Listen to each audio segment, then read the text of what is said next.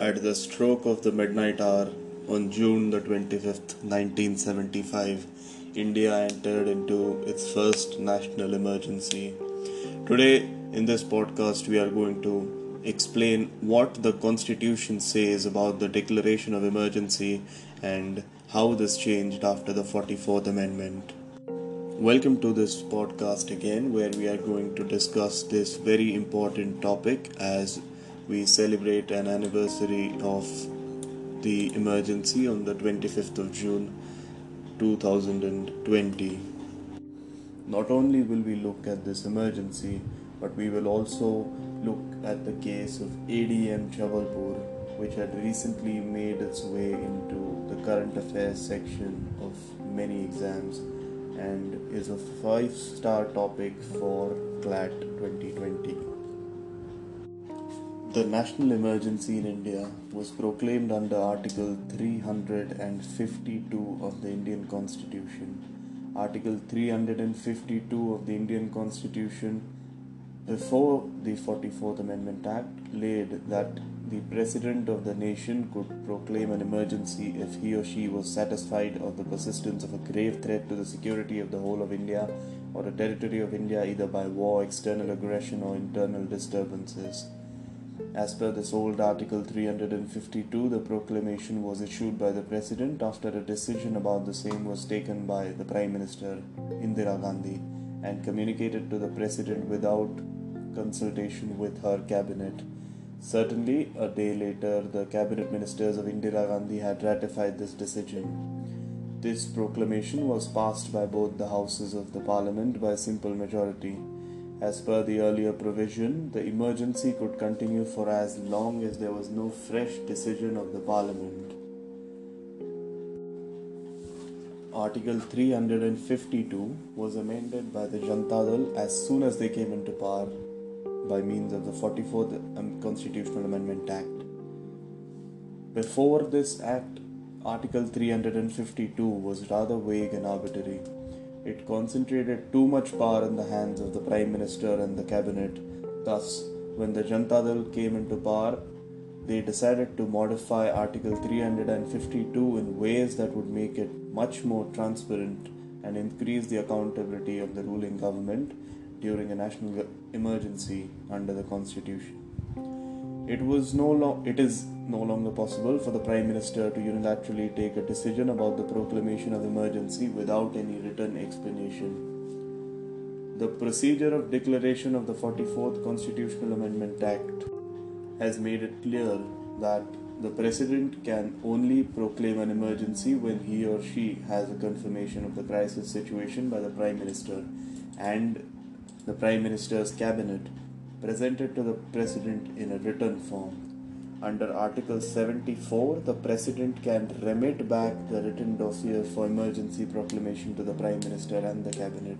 However, if the Cabinet resends it, the President is obliged and must proclaim an emergency.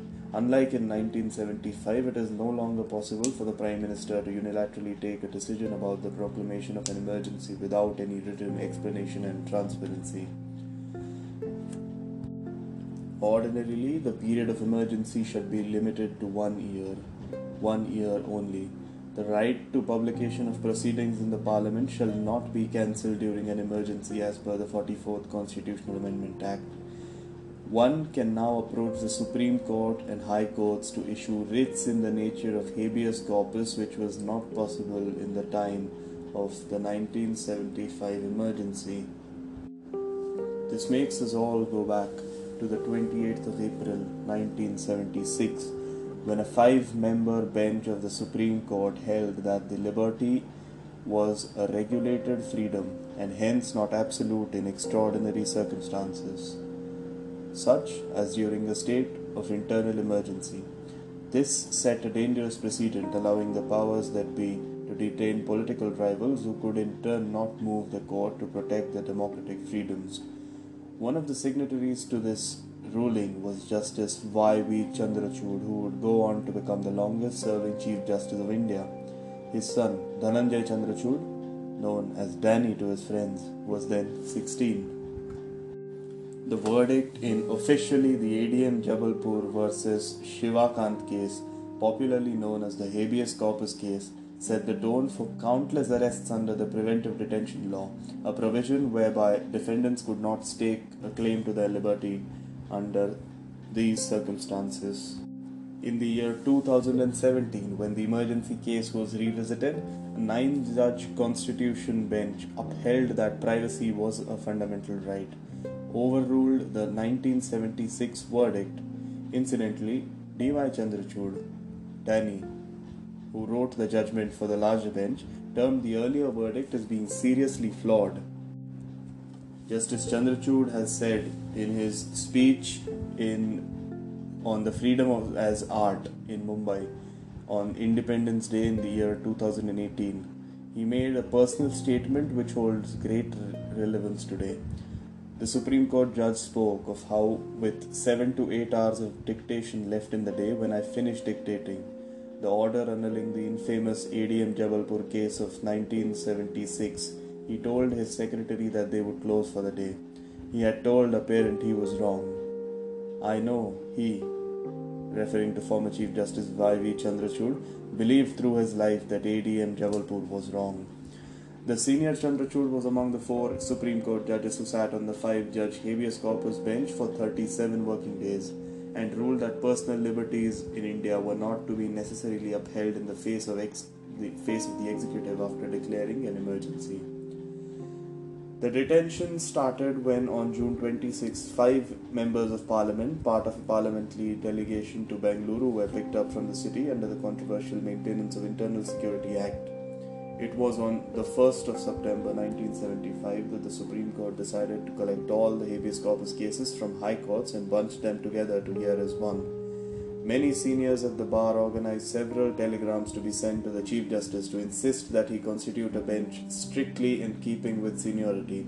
With the emergency having been declared, there was speculation and concerns about who would be on the bench, and the pressure from the executive and Indira Gandhi herself might prove to be too much for the Chief Justice.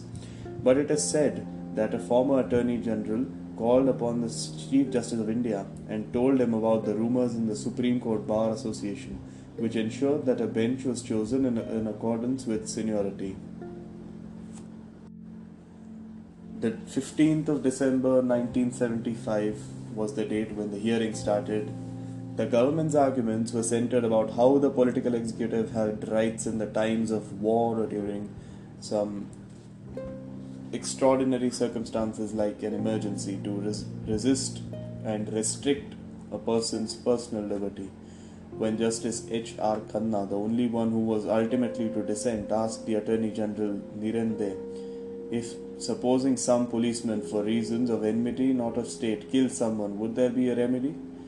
Day is said to have replied, "My lord, not so long as the emergency lasts." Several senior advocates, including Shanti Bhushan, Soli Sorabji, V. N. Tarkunde, argued that habeas cases, in maintaining that it was appalling and that the remedy of habeas denied the securing of a citizen's life and liberty was dead. Sorabji went on to argue that the right of liberty predated the constitution. The ruling, however, was 4 in favor and 1 against. All the judges interestingly wrote separate judgments, but the net result was upholding the executive's prerogative to detain people, and so a citizen had no right to move a habeas in a high court under Article 226 in the light of the emergency. Justice Beg amazingly went to speak of the care and concern bestowed upon by the state authorities upon the welfare of detainees who are well housed, well fed, and well treated is almost maternal. ADM Jabalpur is seen as one of the darkest spots in the history of the Supreme Court. The motives of those gave that judgment have been a matter of great speculation ever since. Was it an honest but narrow reading of the law, or was it self-preservation against a strong government, or was it something else? Notably, Justice Y.V. Chandrachud maintained that he had read the law right, even if it was not right to follow it. This does not hold much water now.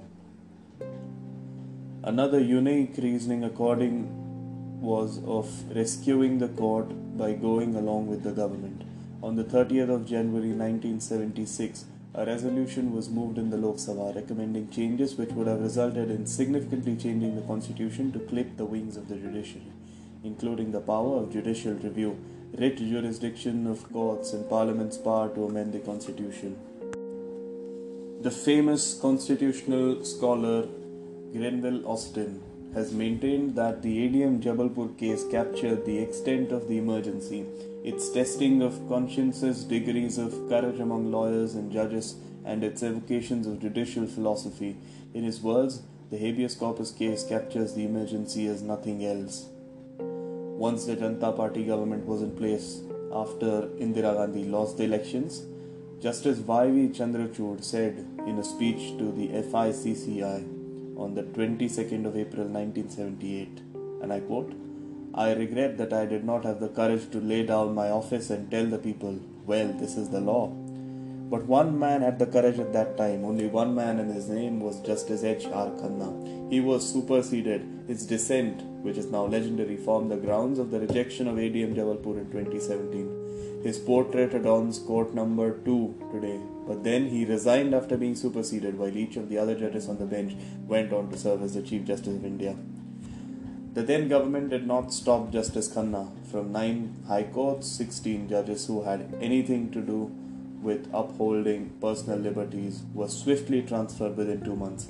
As legal scholar Gautam Bhatia has put it in his book The Transformative Constitution, Justice Khanna's dissent would constitute a contrapuntal or something that appears as a counterpoint, often solitary against the tide at the time, but something that conceals the kernel of the future and the way ahead, which lives on to speak forcefully another day. This reminds me of Costa Gavras's 1982 film Missing, which is a haunting story of what a military dictatorship does to its citizens as they go, well, missing. The real-life story set in Chile was also about the actions of the US government, which had even filed a lawsuit against it. The way a society responds to enforced disappearances or detentions by the state is often seen as a marker for the health of a democracy. It is possible that Narendra Modi might declare a financial emergency under Article 360 of the Indian Constitution. So, it is a must that we dive deep into Article 360, but that is an episode for another day. Thank you for joining me in today's podcast. See you soon with another.